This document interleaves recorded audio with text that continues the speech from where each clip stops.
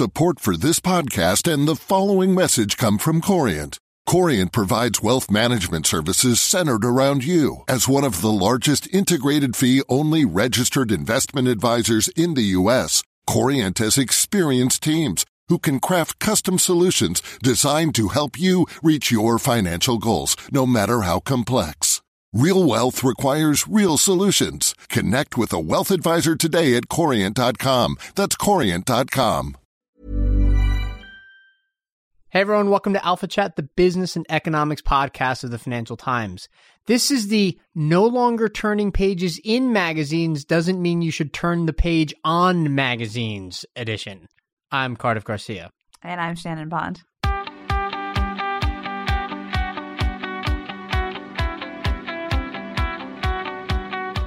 You're a very embarrassed Shannon Bond because of what I just said. That was like a dad joke. Indeed. On the show today, we take a detour from the finance and economics heavy episodes of the last few weeks and into the field of media. And since I myself don't know anything about media, trust me when I say that we're all better off with Shannon taking the reins of this episode. Shannon, hello. Hi, Cardiff. Okay, so who'd you talk to and what was the topic? So first up, I talked to our colleague Anna Nicolau about Teen Vogue. I know you are an avid reader, I'm sure. A newly avid reader, yes. Newly since the election, right? That's absolutely correct. Exactly. So we're going to talk about why Teen Vogue has suddenly become a political must-read. And then I'm joined by Troy Young, who is the president of digital at Hearst Magazines. They publish everything from Elle to Esquire to Popular Mechanics. And we're going to talk about publishing magazines in print and on digital in a world where a magazine is not just a magazine on paper. It is on Snapchat and in other forms on your phone and in the digital ether and on TV and everywhere else. And we're going to kind of get the lowdown from him on what it means to be doing all of this with a 130-year-old media brand. Lots to look forward to in this episode. Shannon, before we get to these interviews, though, I want to talk about the Pepsi ad that has generated so much controversy this week, because I think this was actually serendipitous timing given the topics that you discuss in your interviews with Troy and with Anna. Why don't we first start by taking our listeners through what was actually in the ad, because we might have some listeners overseas especially who might not have seen it. Yeah, so Pepsi put up an ad online this week that features reality star and model Kendall Jenner. She is doing a modeling shoot and a protest goes by, a very generic, non-specific protest goes by, and it's full of attractive, young, multicultural people. There's like an Asian guy playing the cello and a photographer wearing a hijab and, all, Nine Colors of Benetton sort of approach to this. Kendall then sees all these people marching by, happily toting signs with, really incisive slogans like peace and join the conversation. She rips off the wig that she's wearing and goes and joins in on the protest. And the climactic moment is actually the end of the ad, where there are some police officers sort of standing alongside the protest, and they're kind of like eyeing the protesters, and the protesters eyeing the police officers. And Kendall bravely walks up with a can of Pepsi and hands it to the police officer, and he opens it and smiles, and the crowd cheers, and that's how it ends. Pepsi puts this online on Tuesday. It is taken offline by Wednesday because there basically was a near immediate, just utter backlash against this, like mockery, but also condemnation on a lot of levels. I mean, people just felt it was really tone deaf. There was a sense that it was really trivializing, the fraught political climate we're in. We're trivializing the importance of protests, and particularly the protests we've seen about police violence and killings, especially of young Black men. It seemed to directly reference some imagery from the Black Lives Matter movement. And then, of course, it's in this protest where you don't really have a sense of what they're protesting. And, the police officers are just like happy and the protesters are just happy. And the whole thing just hit a totally off note. Pepsi, after less than 24 hours of a bunch of tweets and general freaking out on the internet, Pepsi took down the ad, said they apologized. They had missed the mark. They were hoping to send a message of unity and inclusiveness, but that they didn't mean to trivialize serious issues. And they also apologized to Kendall Jenner for her involvement in it. So let's talk about the two things that Pepsi trivialized inadvertently with this ad. One was the seriousness of the things that have been protested in the U.S. over the last couple of years. So think of just what the last three were, right? One was, as you mentioned, Black Lives Matter movement. Another was the pro-women's march just in the aftermath of the election of Donald Trump, who, let's not forget, is somebody who once bragged about being allowed to grab women's genitalia whenever he wanted just because he's famous, and who also has a lot of complaints against him by, I think, almost a dozen women who say that he handled them inappropriately as well. And then most recently, you also had the demonstrations against the Muslim ban, which ended up not being enacted, right, because of the courts, which struck it down. But for a while, it looked like it was going to happen. And you had, really widespread protests all throughout the country, not just in the major coastal cities where you might expect them. The second thing it trivialized was how hard it's going to be to solve some of these really difficult problems in the U.S., acting as if these aren't super intractable problems where you had Kendall Jenner just going up to a police officer, handing him a Pepsi, right? And then everything's okay. And then everything's fine. Everybody's partying after that. This is ridiculous. It also did lead, I think, to some highly amusing memes in response. I think my favorite one was a can of Pepsi replacing the single Tiananmen Square protester in front of the tanks in a Photoshop version of that iconic photo. Yeah. Well, so, I mean, I think sort of the context for this, like if we step back and say, okay, so what was Pepsi trying to do? Like to slightly give them the benefit of the doubt. This execution was terrible. What were they trying to do? We're in a political moment. They have a very broad base of consumers, but definitely like a large proportion of those consumers are young people who, are politically active, who are interested in these sort of things. Companies across the board are under a lot of pressure to be more transparent about all kinds of operations, everything from their supply chain to how they treat their employees, their hiring practices, to where they're advertising. Think about the backlash against YouTube when advertising messages were showing up on extremist videos, to the content of their advertising. There's a real sense in corporate America and in the advertising world that consumers want to hear about brands' values. People talk about being values-led companies. They want to sort of have this sense of, I know what you stand for. I know how you treat your employees. I know if I'm going to buy your product, I feel like I'm supporting something that aligns with my beliefs.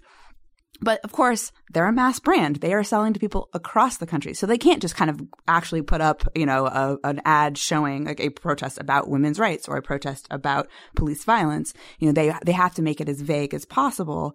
That's where it raises a lot of questions and doesn't hit the mark. And the idea that there is, what can they contribute to this conversation? Oh, well, we can solve it if we could all just like share a Pepsi together. I mean, that just seems ridiculous. Do you get the sense then that essentially these things are bifurcating? And what I mean by that is that either in your advertising, if you're a big company, you have to stay completely apolitical and maybe just make jokes the way Geico does or something like that. Or if you're going to be political, you need to be extremely clear about what you're saying, because if you embrace this kind of vagueness so as not to offend anybody, then you're just going to be accused, rightly so, I think, of expropriating some really serious issues for some cynical purposes. Yeah, I think that's absolutely right. We saw this around the Super Bowl. If you remember the Budweiser ad, Budweiser ran this ad at the Super Bowl this year that was the immigration story of the founder of the company. And this came right amid all of the uproar over the Muslim ban and Trump's immigration executive order, his attempt to keep refugees out of the country and people from a bunch of Muslim nations. Budweiser puts this ad out and everyone, the wide reaction was, well, this is a political statement, but, Budweiser's embracing immigration. And they're saying, oh, no, we didn't, this is planned well before. This isn't a statement on current events. It's about history. They got a lot of blowback kind of on both sides, from people on the right saying, you're criticizing the president, and people on the left saying, well, if you're going to say this, like, stand by it. For a lot of companies, it's just not worth it. It's like, it's a hot wire. You're not like, why try to do something political when you risk alienating like half the country when you're trying to sell things to half the country? I think if you are, a more niche brand, maybe you can go down that path more of sort of talking about these progressive values, but it's hard. I think you're right. I think we are going to see more of a bifurcation. I will also say that just because of the way that decisions get made in very large corporations, it's going to be tough to go down that political route because things invariably end up getting softened, right? Yeah. I suspect that an initial draft of this commercial probably had a much pointier tone, right? In other words, it was going to be a little bit spikier, but then it started getting filtered down through the, various hierarchies or whatever at Pepsi, and then it ended up with this version of it that ended up making the protest itself very bland. Right. And that in itself turned out to be the offensive thing. Right. Yeah, so well, I don't, I'm just purely speculating here. I don't know, but I think that is a danger for companies that go that route. They're going to actually have to go all the way or don't go that route at all. Well, and I think the other sort of perplexing thing that corporations have to deal with in this is that a lot of things that even a year ago we wouldn't have said were particularly politicized if you're talking about values like inclusion, diversity. I mean, these seem to be, every company started talking about diversity. Suddenly that has become like a politically contentious issue. It feels like the line is moving, like the goalpost is being moved a bit around, where if you are saying, we're a tolerant company that wants to, hire and sell to like all kinds of people, are you going to get backlash, from a subset of the population who doesn't feel that those are their values? But, I don't think any reasonable person would have said that that's a particularly, capital D democratic value. It seems like it's just sort of like a human value. Or the same thing, expressing the idea of support for women's rights, for women's equality has also become politicized, like in our current climate. So I am somewhat sympathetic to the idea. It's kind of hard to walk this line. On the other hand, this seemed like a pretty obvious fail, that there were multiple points along the way that could have stopped this from happening. Right. For Pepsi. The evolution of advertising. If you're going to enter a new arena, make sure you do it wisely. Yep. And maybe get a little bit of feedback before you send it out to the mass public, Yep. Otherwise, you get that in social media feedback is pretty much instantaneous. All right. All very fascinating, and lots more of this to come on this episode. And to start with, here is Shannon's conversation with Anna Nicolaou about Teen Vogue.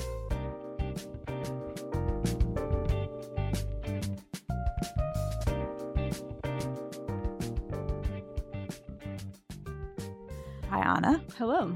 So, Anna, you've been on the media beat for a few months now, and you've been doing some reporting on Teen Vogue, and we'll have a piece coming out in the hopefully near future, which I encourage everyone to read when it comes out. But we're going to talk about Teen Vogue today, but maybe we should start by explaining probably our audience is not exactly the target audience for Teen Vogue. So let's start by talking about what Teen Vogue is. Yeah, so I mean, Teen Vogue is, I guess the simplest description is sort of the younger sister of Vogue. So it's been aimed skipper to Vogue's brother. Yeah, yes, sure. So it's been around for a while, since I think 2003, and it's literally sort of supposed to be Vogue but for a younger audience. So for teenage girls, historically, it's had a lot of fashion, celebrity news, nail art, like stuff like that. And I guess it's the reason we're talking about it now is because in the past year or so, it's gotten a lot of attention for shifting its focus towards politics. Right. So it actually sort of surprisingly during the election, just after the election, Teen Vogue became, certainly among kind of the media set that I tend to follow on Twitter, became like a place people were talking about and reading and kind of excited in a way that's surprising for a brand, right, that had been previously more closely associated, with makeup tips and, relationship advice. So what's happened here? I mean, this isn't, first of all, Teen Vogue isn't the only sort of younger skewing brand in media that's trying to redefine itself in a way, or maybe expand its definition of what it's trying to cover. And why is that happening? This started, I guess, sort of in the lead up to the election last spring.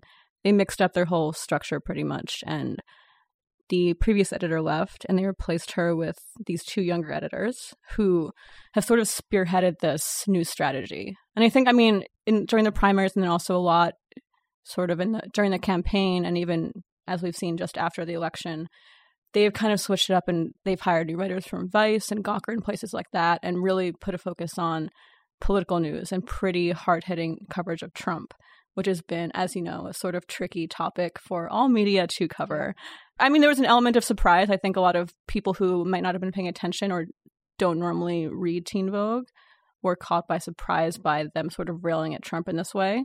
And so that brought a lot of attention to them. You saw all over Twitter, just journalists that you would never think would be discussing Teen Vogue. Mm-hmm. But likewise, their readership is increased, their traffic is tripled. So in a weird way, Teen Vogue is, I can't think of really another big winner in media from Trump that could really rival Teen Vogue at this point. But I mean, when you think about the context of this, I mean, I think the story that we've been telling for a while now on the Media Beat is that teenagers aren't reading traditional media. And it's not just they aren't reading like print magazines. They're literally not. They're not going to go to a website and read something. They're going to, watch a video on Snapchat. They're going to sort of engage that way. And definitely we've seen young brands, brands that are trying to attract young audiences glom onto these platforms. I mean, part of what's fueled this huge interest in Snapchat, which, is at this point not making any money yet, but is promising, advertisers and everyone else that they can reach young people. So why make an investment in something that kind of feels a bit old school? If you look at Condé Nast in their portfolio, and Condé Nast is the owner. Yes. Condé Nast owns Teen Vogue. Condé Nast as a whole has been having problems, as we know, sort of as a lot of, print media is just transitioning right now. Advertising is down for print. Newsstand sales are down. And the digital ads, we talked about a lot of digital ads. We talk about this all day. They don't cost as much, and so it's hard to make a living as a media company these days. And especially if you look at a print magazine aimed at teenagers, it sounds pretty counterintuitive. So I think, looking at where they were a year or two ago, they would have probably seemed as kind of like one of the weakest links in the Condé Nast set of magazines. Right. So I think in a lot of ways, they've made a lot of moves. They used to have a monthly issue. Now it's down to 4 per year. Mm-hmm. And the idea is to sort of make the magazine this kind of big scrapbook-like thing that people can... that's sort of the marketing, the branding of it is that it's more of like a yearbook or something like that, where you can sort of you can collect it and keep it, but you're only going to use it every 3 months. Right. So they definitely kind of switched focus, and that part of the new editorial structure with it, they would have 2 people in charge, one in charge of digital and one print. They're making a conscious effort to give equal weight to both sides. Right. And then I know I've talked from talking to some other publishers that are trying to sort of do a similar thing, like in lifestyle. They're talking about kind of running at 2 speeds, right? Because the amount of time it takes to put together a print magazine, like you kind of by definition can't be on top of the news in the same way, but they want to be able to mostly sell advertising, but they want to be able to be reaching an audience that is interested sort of in the day to day. And so they, in some ways, are starting to look a little more like news operations. Which I guess makes sense if they're hiring people from Vice and Gawker and people with those sort of backgrounds. Yeah, it's hard to say we're going to shift and cover political news, but only quarterly. That's not really going to be realistic. So I think that's definitely been sort of a conscious effort as well. And I spoke with their digital editor, and he was saying, a big thing for me was just sort of giving more to the website, posting stuff all the time, posting stuff on Instagram stories and on Snapchat. I think they post like at least 50 posts online a day. Mm-hmm. And that's really worked really well, and kind of pushing hard on social media to reach these people. Mm-hmm. So the traffic is up. Is there a sense that there's actually been a revenue benefit from this? I think so. I don't have the numbers in front of me, but they also said that even print subscriptions had ticked up. Mm-hmm. And I would assume that given that, and I think they're at like 10 million visitors a month now. Adweek, I think, named them like the hottest brand for advertisers right now. So given that there's also just, as you know, there's this huge focus on reaching young people from large corporations, seeing that Teen Vogue has this sort of finger on the pulse, or seems to, I'm sure that advertisers are sort of lining up for them right now. And it's also kind of easy to point to this sort of thing to say the media is out of touch. From the reporting that you've done, what does this tell us about actually like what the younger generation, how they look politically? Well, it's sort of funny because, the people that are writing for Teen Vogue and these editors, they aren't teenagers, right? They're in their 20s. What they would always say, what they've said in a lot of interviews and publicly, is that I guess it's fair to be surprised that Teen Vogue is doing this, but it's not fair to be surprised that teenagers are interested in this stuff. There's tons of, marketing surveys and polls just about kind of how young people feel about a lot of social issues now. And it sort of resoundingly seems like they're much more open and diverse and have a leaning towards more progressive values. So I think the success of Teen Vogue is certainly sort of a benchmark for how teenagers seem to feel in the U.S. these days, and sort of this highly politicized culture. I think it's clear that there's certainly an interest, at least from a large group of them, in politics. And I think that's also interesting then to see that advertisers following that. One of the things that we've been covering in the past couple of months is the social media backlash, the general media backlash we've seen when advertisers are taking stands that have become or seen to be taking stands that are politicized.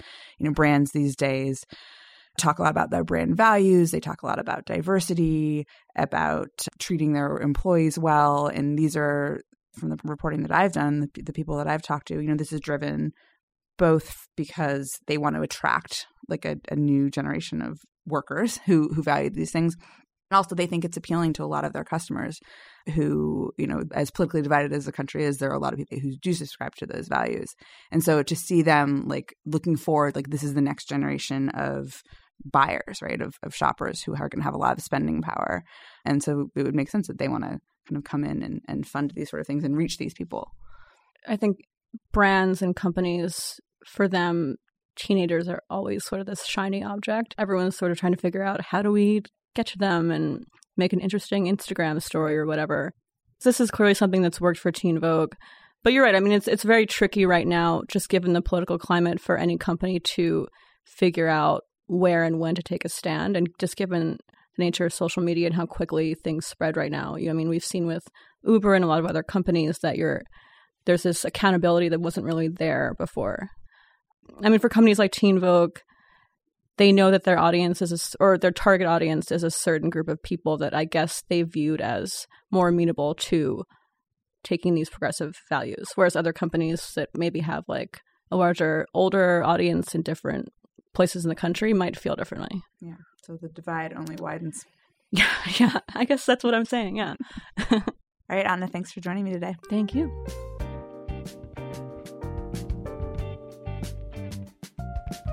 And that's the end of Shannon's chat with Anna Nicolaou. Shannon, before we get to your chat with Troy, I want to mention that something a lot of people outside the journalism field may not know is that it's a hidden source of shame for a lot of us that the lifestyle brands attached to our hard news organizations, right, actually generate a lot of the revenues that like cross-subsidize, right, that make it possible for us to work at these places. The FT has a magazine called How to Spend It that sells a ton of money against its like luxury ads. Yep. But the New York Times and a bunch of other places have similar features as well. The Times has T Magazine. The Wall Street Journal has sort of expanded and contracted in these areas, but they have a very lucrative section called Mansion that's focused on high-end real estate. Yeah, the idea of all of these things is they can attract the watch manufacturers and yacht sellers of the world, and sadly, people are willing to pay a lot more for that kind of content than they are for our reporting. I can't imagine why. Yeah, something I got from your chat with Anna is that politics has become a seemingly inescapable part of our lives now, right? More so than it used to be. And I think there's a lot of reasons for that. But the Donald Trump could be, but, single reason. But the infiltration of politics into the parts of our lives that maybe in the past would have been like escape valves from the more serious things we do now seems to be like a mixed domain. Right. Well, it's in entertainment, it's in the products you buy. I think even in this well predates Trump, but I think about what happened when Sony got hacked. Right. Sony got hacked, or it was putting out a movie about North Korea, a satirical film, about North Korea, and like it suddenly became like a political statement whether or not theaters were going to show this film. I think it is kind of across the board, whether you are Starbucks and putting, they've put political or seemingly political messages on their cups, and the CEO of Starbucks has talked about potentially running for office one day. There's all these ways in which parts of our lives that used to be immune from politics have definitely taken on that tinge. Okay. Here is Shannon's interview with Troy Young, head of digital at Hearst.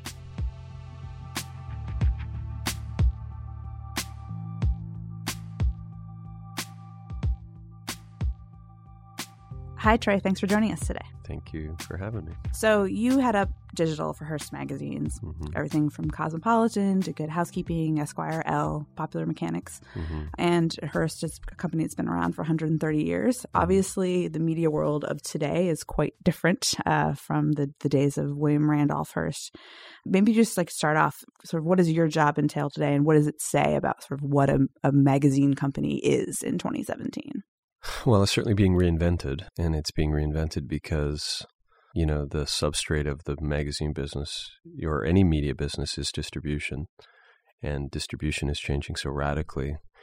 And so, with that as a backdrop, I think it's hard for any company to change. I think it's particularly hard for companies that have been around a long time that have very, structured modes of content creation and monetization, for them to think differently about. Right, so the long history of we're printing a magazine and literally shipping it out. Yeah, I guess what I've learned, and I've seen it, live inside of many businesses, and certainly our businesses around the world, is, the distribution system, the frequency, the mode of content creation and monetization of magazines created a structure and a type of, an expectation with talent employees that in many ways wasn't well suited to the digital mode of content creation distribution. So I think that, these traditional media businesses really struggled at first to figure out what that meant. And when, the first interpretation of it was, well, we'll move the product to digital distribution, sort of same approach to advertising and content, and we'll try to monetize it as an e-edition, which was sort of like the iPad version of your magazine. And then the web was seen as a way to get subscriptions, or as a secondary location for magazine content. And, I think those were all, important first gestures in the evolution of these businesses. But really, it's a completely different business now. And we made a bold step. And Hearst as a company is reflected in the architecture. It's a company of reinvention. And, there's many, many, many examples across the 350 plus businesses that Hearst owns or partners in, that, the company is continually looking how it maps the changes in the media landscape and continues to invest and grow so that it'll be around in the future. And I think what my role represents in the company is as someone who can both respect the tradition and history of the brands and the legacy of the organization, but really accelerate change in digital. So the part of Hearst that you run it's in many ways not entirely different from a lot of the purely digital companies that get a lot of attention, that have gotten big valuations, places like BuzzFeed and Vox and Vice Media, some of which Hearst itself is invested in. Can you talk a bit about the advantages, but also the disadvantages of doing that, but as part of a big legacy company, with this history, this rooting in print? Certainly the disadvantages at first were pretty simple. They were, the structure of the magazine business prevented us from getting scale across our portfolio of brands, because every different title was a sort of self-contained business of sorts. So I think at first they all had different platforms, different ad strategies, different content strategies, and there was no way of sort of realizing the scale economics across the brands. And then I think the other part is that digital was essentially supportive of the need to preserve the old. Right. And so we didn't kind of abandon the orthodoxies of the business early enough. And it wasn't until we really separated them that we were able to sort of accelerate our growth in every dimension: audience, profit, revenue, et cetera. So to be clear, you are running digital, which is essentially completely separate from the I think magazines. There's still connections, because we share brands. But obviously the advantage that we have is that the brands are well known, and it's really, really difficult to create a media brand. And I think we're actually in an era where brands are really important, because if in a time of distribution confusion and fragmentation, the kind of clarity of a brand to help a consumer understand what that stream of content is important. How's that played out when you talk about, sort of moving from this idea of these more siloed, businesses within the business? I mean, for an example, how are you selling advertising differently now with the way you're operating than you would have been? Remarkably different on every dimension. So first of all, the ad offering is entirely consistent across the portfolio. And, on the small side, every aspect of how we, create, manage, traffic a campaign is the same. The content studio that works with advertisers to create these ambitious content programs that we create is consistent across our organization. We manage all of our inventory holistically across the organization. We have a way, way, way, way more editorial collaboration across brands. That isn't that the editors on the brands are still really focused on bringing those, clarity to the lens that is the brand, but they share data, they share stories, they share scoops. We try to be intelligent about how we collaborate so that we can essentially make a couple hundred editors, work more efficiently. But the other piece is obviously platform.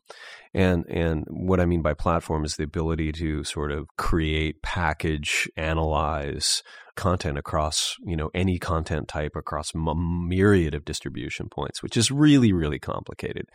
And, even 15, 20 years into the sort of digital change process in media, media companies, big media companies still really struggle with technology. Right. And so we built, a technology culture and a way of creating, and managing content and we're doing that and kind of rendering that vision across the world. So you remember that, the history of magazines, there's a little bit like a franchise business in a way where you would set up a publication in Italy or in Spain or in China, and you would give them the ingredients and they'd create the publication. And today we have to manage our investment across those in a very different way. So creating a singular multilingual platform with consolidated kind of view on the content around the world where you report in London in the morning on Cosmo and we get the advantage of that in New York, 6 hours later is a huge advantage if you think about that kind of pool of content, writ or, and that practice around the world. I mean, we've certainly seen, news organizations, like the FT, like CNN operating that model, but it sounds like you're saying it still applies in lifestyle and in yeah, but I mean, that news. was, something that a lot of people ask questions about. And I think that, maybe at the risk of getting slightly conceptual about it, distribution always profoundly changes the nature of content. Mm-hmm. And when you think about this change that we've gone through from sort of months to moments, from, authoritative and distant to personal and intimate, and the kinds of things, the way that our distribution system has changed the way editors have worked, it has pulled us by necessity into the news business. Now, that doesn't mean that we compete with the Financial Times, but we need to find pegs every day to create content because we're in a conversation with people all the time. And so we are more of a news organization. Now, one place where I disagree with what some people assert, about the kind of recent, observation that these women's lifestyle publications, trade in, harder news more than they used to. Right. Perhaps. So for like during the election, we saw like Teen Vogue got a lot of attention for their political coverage. Right. Well, not just Teen Vogue. I would have to say we do tons. I mean, yeah. Cosmo did a lot of really important reporting. So did Elle. Mm-hmm. So did Mary Claire. Many of our publications. Esquire was in it. Hugely. The thing I would say there is that there has always been those kinds of features in magazines. I just think that now it's more visible and it's a more important part of where we invest editorially. Well, and if you are publishing sort of in that moment, on a daily schedule, you can be more relevant in a way. You're not waiting right till next month for the feature to come out. Yeah. So how has that changed what the magazines themselves, like the print magazines, are doing? I mean, I don't think that it's changed the print magazines much. Like I said, I think that if you look at a publication like Elle, it still has a kind of ambitious, editorial remit and outside of fashion and beauty to the issues that really matter to women. So they do what they did, and I think that the most important way to manage change in an organization is to free people up to do what, that medium and that reader and that audience, demands of them, and that competitive set, quite frankly. Mm-hmm. So the only thing that I ever want with our teams is that our editorial teams can be the best that they can possibly be, that we're hiring and incenting amazing talent to create content unencumbered by anything else. That's like, how do we be the best and how do we compete with any pure play? Because basically everything that we do every day is identical. Mm-hmm. So to your point about distribution having changed, I mean, for every media outlet, we've seen how social media platforms have become such an important way for readers and viewers to reach our stories, or to distribute things like video, sort of things that a traditionally print publication might not have had to worry about before. Of course, that relationship, especially with companies like Facebook, is also very fraught. From your point of view, what is the future of your magazine brands in this age of distributed content? How do you think about balancing that? I mean, that's a huge question. I mean, and I got to figure out ways to come in at that. But the one thing I was thinking about this morning actually is there are so many more ways in to our publications today than there ever have been. So if you think historically, you might have read Esquire or Elle on the newsstand, or you perhaps were a subscriber and there was lots of them, but not nearly as many as we touch today. And if you think about where we're visible today across Snapchat and Facebook and Instagram and Microsoft and like many, many distribution points, our brands are more accessible and more read than ever, like by far.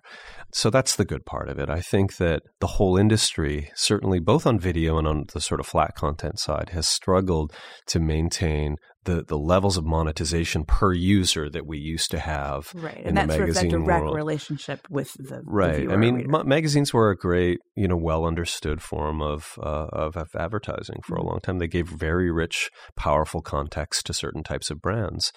So today, listen, every platform, every distribution point offers two things, right? They offer audience and money. Mm-hmm. And I think that for a long time, there was a promise of audience and, you'll figure out how to make money. And I think that pact was perhaps manageable when the distribution points were a reliable source of traffic to a place that you could gainfully monetize, right? So when it was pointing to your website. You gave them content, they gave you clicks. And that happened forever in this business, from, the earliest times of headline syndication to MSN and to Yahoo and to AOL. And I think as the market shifted, what happened, and video was an important part of this, because the video, experience by necessity almost always lives where the distributor is, like the player lives there. Mm-hmm. And, in content with things like AMP and instant articles, increasingly the entirety of the content experience lived at the distribution point, right? Because Google and Facebook right. want and then so what I say there is, distribution's great, but I can't take it to the bank, so I want money. Mm-hmm. And so, I think that what you're seeing broadly, and this is because of, some of the competitive activities in the platform market, like the young challenger that is Snapchat, what we've seen is more competition for content and more competition for great premium content. And to me, the math is really simple. What's happening is that social media is becoming more alike, right? So a lot of it is a communication platform that is a stream of video that connects you to your community and to your friends. And there are varying ways that sort of social architecture works in different environments. But like if you look at Messenger, it starts to look a little bit more like Snapchat, and Twitter's becoming just like a feed of video. And so they're all starting to look the same. And content is becoming a really important differentiator, because content always differentiates because you make it new every day. Mm-hmm. And so the companies and the platforms that create the best environment for connecting communication and content and rewarding content creators to be in there and to create great content for those audience packaged in a way that makes sense to that environment will do better. Because over the long run, what you're going to see is these platforms won't just be content distribution. If you look at the next generation of distribution environments, whether it's Amazon Prime, which offers you a whole bundle of services, which you probably know, you order stuff to your house and all of that. And you get plus, video, and you get content, right? Or Snapchat, which offers you a great way to communicate with your friends and do self-expression and all of that, plus content. And, Twitter offers, similar things. That those are the environments that create daily habit, that bring users in every day, and that will be natural distribution places for content. Now, what we're seeing from all of those companies is more willingness to create better tools for content companies and to share revenue in a more meaningful way. So I'm actually really happy with where we are. Now, I'm not saying it's easy, because so for example, on Snapchat, we'll have 7 brands on Snapchat. And if you just think about what's happening there, right? Like, we create 14 Snap stories a day on Cosmo times 7 a week, right? That's a lot of content, in addition to everything they're doing to service Facebook, to service Instagram, to service Pinterest, to service the .com. Everything is slightly different. Right. So those poor editors are like making more and more and more content. And so, I think the way we handle all of that is we try to make the content right for the environment. I think that what I really push the team on until they get sort of tired of me hearing it is, it's like I call it modern windowing, right? Like, how do we keep using our content in smart ways to create great experiences across all the distribution points, but how do we keep sanity around the economics of it? But the real thing is, at the end of the day, all of that matters to me, but not to the user or to the audience. We have to keep quality up. And that's what's really important. So I think what we're going to see in the next few years is, if today our primary, monetization system involves highly service-oriented, direct-sold product to advertisers, like to a L'Oreal or to Procter & Gamble, et cetera, to a car company. And then programmatic revenue from participating in that kind of automated exchange, whether it's direct-sold or in an open market. Right, where advertisers can buy into your audience, easily, right? We're selling audience at that point. And, increasingly we're getting more money from these distribution points, right? So there's a third sort of stream of revenue. And listen, there's others. Some people, dabble in paid content. Some have commerce strategies, et cetera. But what's good about where we are now is that publishers are starting to see, that demand for their brands in the distribution environments and more money coming in to pay for what I described earlier, which is sort of modern complexity of being an editor. But what are the complaints you hear about, from the publisher side about working with the distributors is, yes, you are getting some money here. So maybe you're getting some money from Snapchat to produce stuff on Discover. Maybe you're getting money from Facebook to participate in Facebook Live. So then you're sort of orienting your priorities as a content creator to fill those needs. And then tomorrow Facebook decides, actually, we don't want to do this. We're going to go in a different direction. We decided we really want to go for scripted content instead of live. And that, how do you think about, like, how much are you adapting yourselves to what they want versus pushing back to them saying this needs to be something? If I'm going to invest in creating a team of editors to create this content, I need to feel like you're in it for the long run. Right. Well, wah. So sad. No, I mean, listen, we have to be endlessly flexible and enterprising, and I think we've completely changed the expectation of our teams and editors to be really, really nimble. I actually think that's why platform becomes really important, because the way that you manage can't be like crazy. Like, I mean, you have to have a repository for content and lots of metadata and analytics system and all of that. But I think stability evolves over time. And I think, listen, it's not without precedent, right? I mean, all of this stuff, if you become a sort of student of media history, all of it existed before. The tension between distribution and content is not new, right? Two companies have to come together to create a single product for a consumer. Like that's media. And I think that there are a lot of content companies that make content, for example, for the cable networks that are subject to a buyer, the cable network, and a platform, which is, the cable distribution system.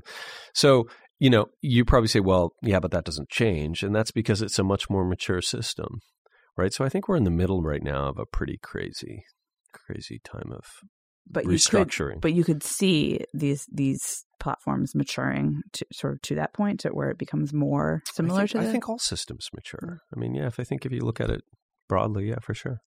I think through the process of the maturity, everybody's wrestling for, economic gain. Yeah.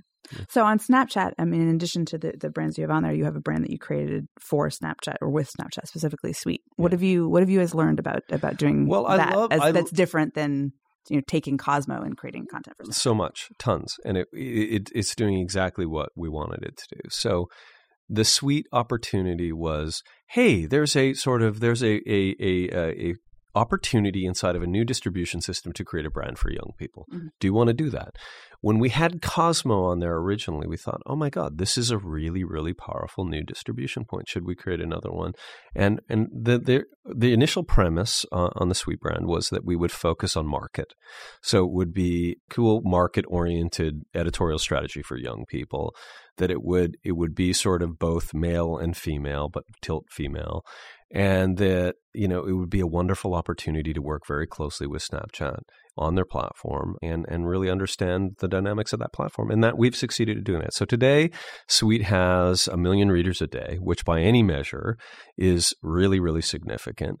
Listen, I mean, their platform is evolving very quickly. When we started, it was a little round circle with brands on it that gave you no indication of what content was under there.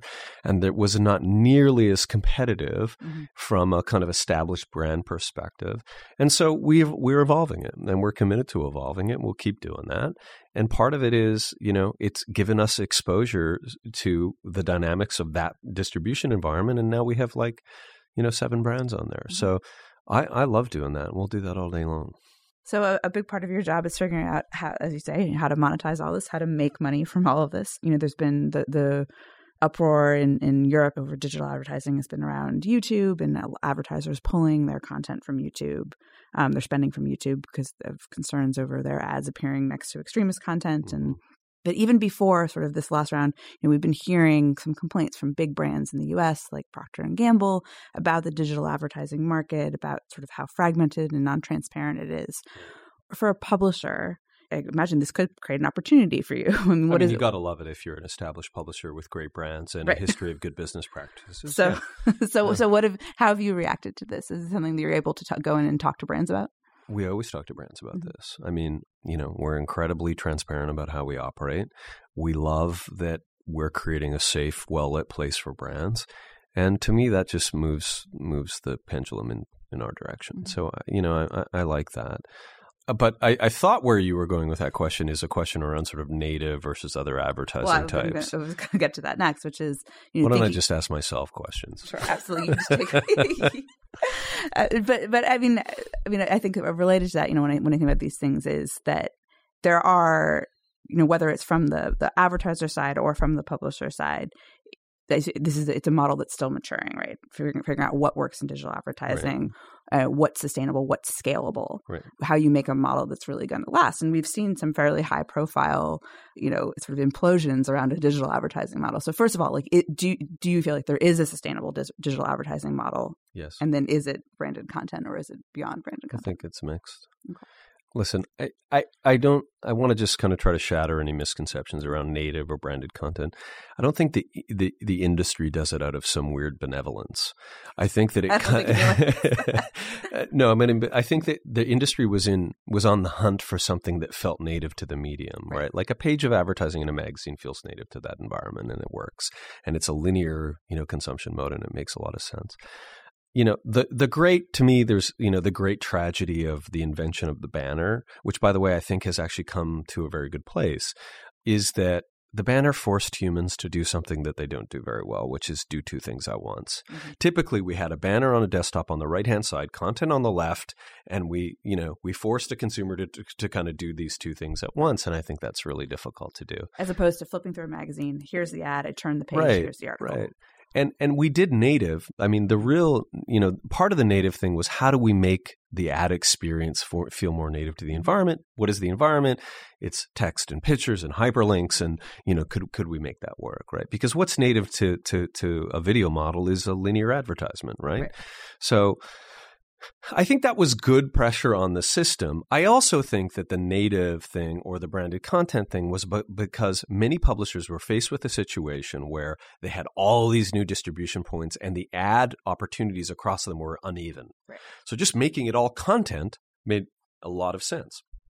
So I can manage my distribution across YouTube and Instagram and anywhere, Facebook, if I just created content that would be distributed across all of it. So those 2 things together in this kind of sort of veneer of like a higher purpose in advertising said we were going to make content that was great for consumers. I mean, listen, at the end of the day, you're still selling something to someone.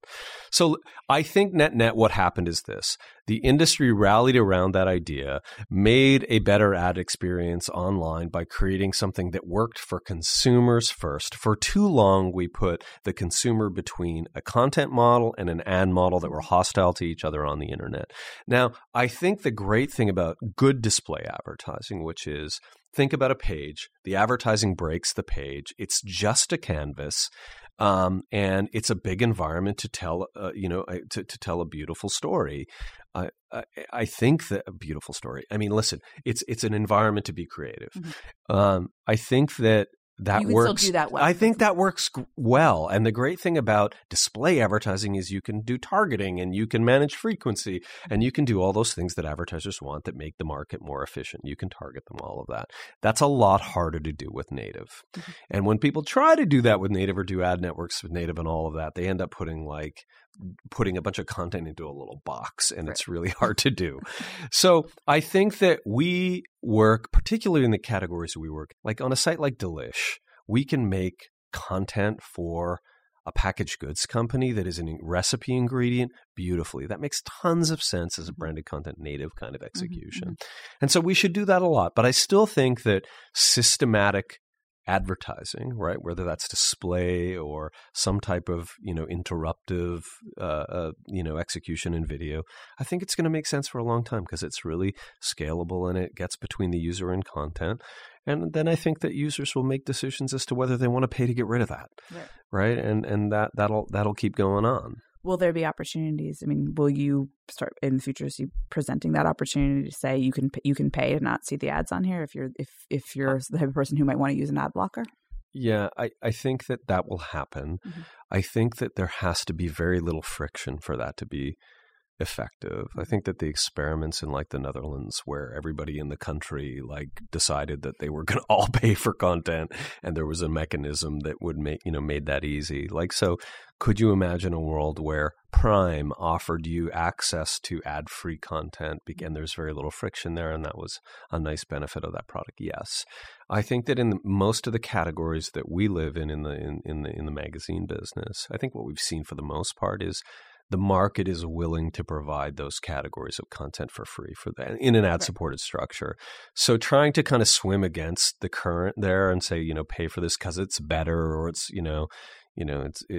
there's some dimension of it that feels premium, I think is really, really difficult. And that's not where we're taking the business right now.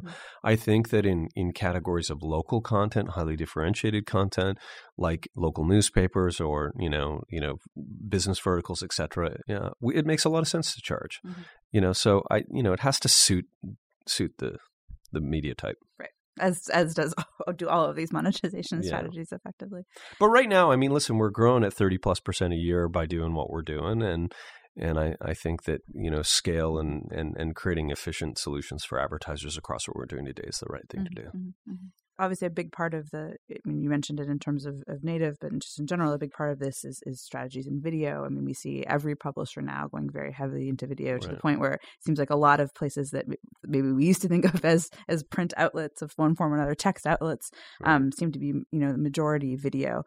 How do you think about, is there a cap sort of on the amount of video content people are willing to consume? Is there too much? I used to think about that a lot, like, oh my God, we're going to stop reading? And all of a sudden, we're just going to consume video and feeds all day long.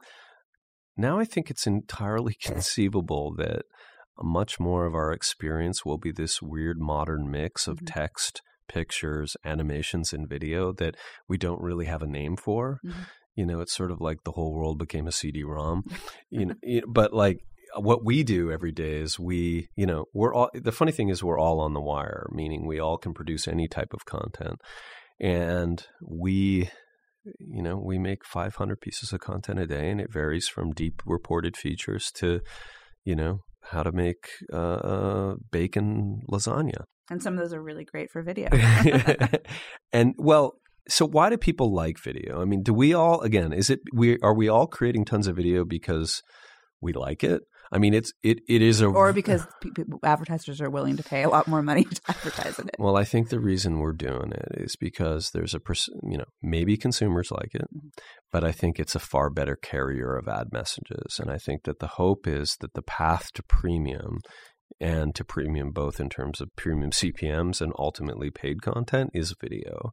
And so you're going to see the feeds of all of these companies move from being there's a great story, by the way. It just reminded me, we had the gentleman Gabriel, whose name I can't remember, who wrote that great New York Times innovation story in Wired magazine last month. Gabriel Snyder. Yeah, he came by and was talking about what he learned there. And he told this great story about the New York Times actually inventing the fax machine.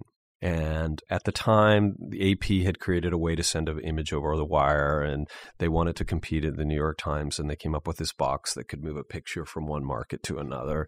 They went to San Francisco, and they tried it out, and they sort of invented the fax machine. What was amazing at the time is all the editors reacted really negatively because they thought that the publication would be taken over by photos and that it would impact the written word. And that's happening now with video. So the transition to video in our editorial teams is a very, very difficult thing. And it's not just the editors. You need space, you need studios, you need, everything that you need to make video, right? Places to store equipment and makeup and costumes and all that. But I do think what will happen is it will just become a bigger part of our creative vocabulary, that half of our feeds will be short form video, that in some cases we'll take our brands to long form entertainment, be it scripted or other. And I think that's hard. And there's a lot, I always remind our teams that it's not like, the world is waiting for us to make long form content. Like there is a lot of really extremely smart and talented people making long form content for cable networks and others. I mean, this is the most successful media ecosystem of all time, the cable networks. And so if we're going to make long form TV, which we're working on, we're going to have to be really enterprising. But I do think that there's this world that we're moving into that, again, we don't have a name for it. And it is all of these new distribution points for communications and content on the internet. And when you arrive there, you'll see our brands, and the experiences that you'll have will be text, pictures, and video and everything in between. And we are, as a company, becoming really adept at living in that world. Troy, thank you so much for joining us today. Thank you.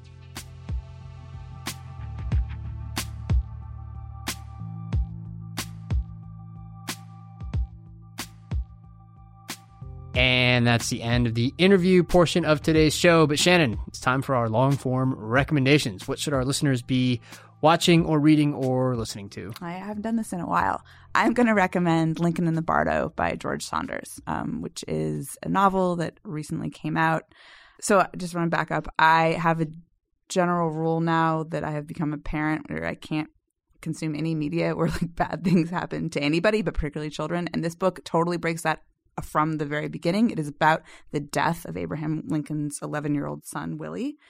That said, don't know why. Knowing that, I picked it up anyway. It's a fantastic book. It's told in this kind of really bizarre sort of chorus effect where literally you're basically being told the story by multiple different voices, often from sentence to sentence.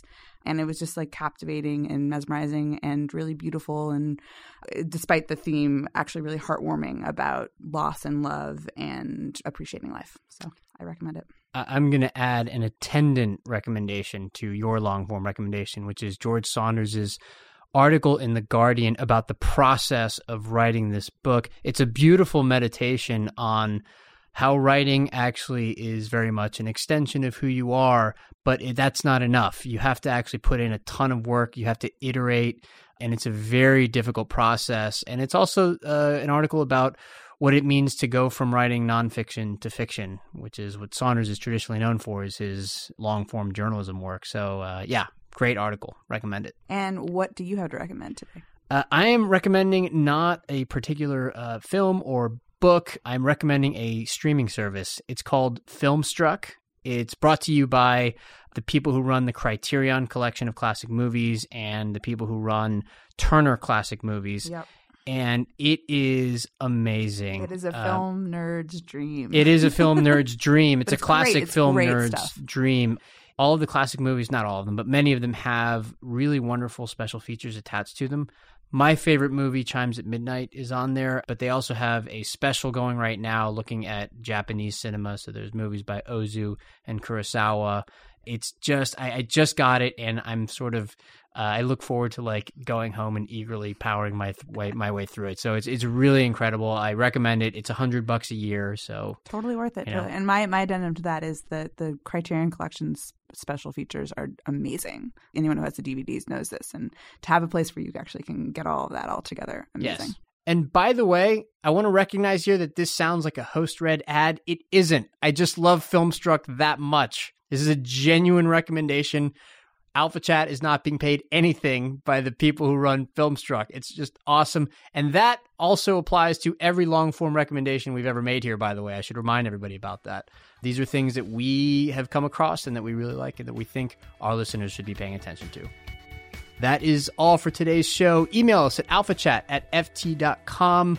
or give us a call at 917-551-5012. That is +1 country code for those of our listeners overseas, because Shannon and Amy and I are in the U.S. Please rate the show and leave us a review on iTunes.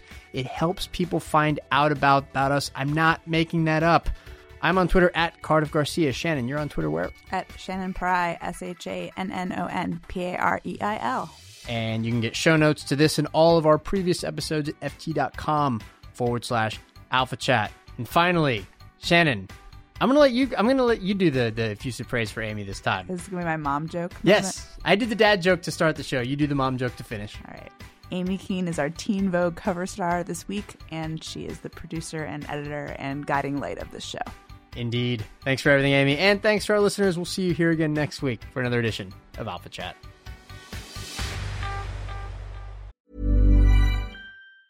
Support for this podcast and the following message come from Corient. Corient provides wealth management services centered around you. As one of the largest integrated fee-only registered investment advisors in the U.S., Corient has experienced teams who can craft custom solutions designed to help you reach your financial goals, no matter how complex. Real wealth requires real solutions. Connect with a wealth advisor today at Corient.com. That's Corient.com. Did you know the Capital Ideas podcast now has a new monthly edition hosted by Capital Group CEO Mike Gitlin? Through the words and experiences of investment professionals, you'll discover who was their best mentor, what's a mistake they made that changed their approach, and how do they find their next great idea. Subscribe wherever you get your podcasts. Published by American Funds Distributors, Inc.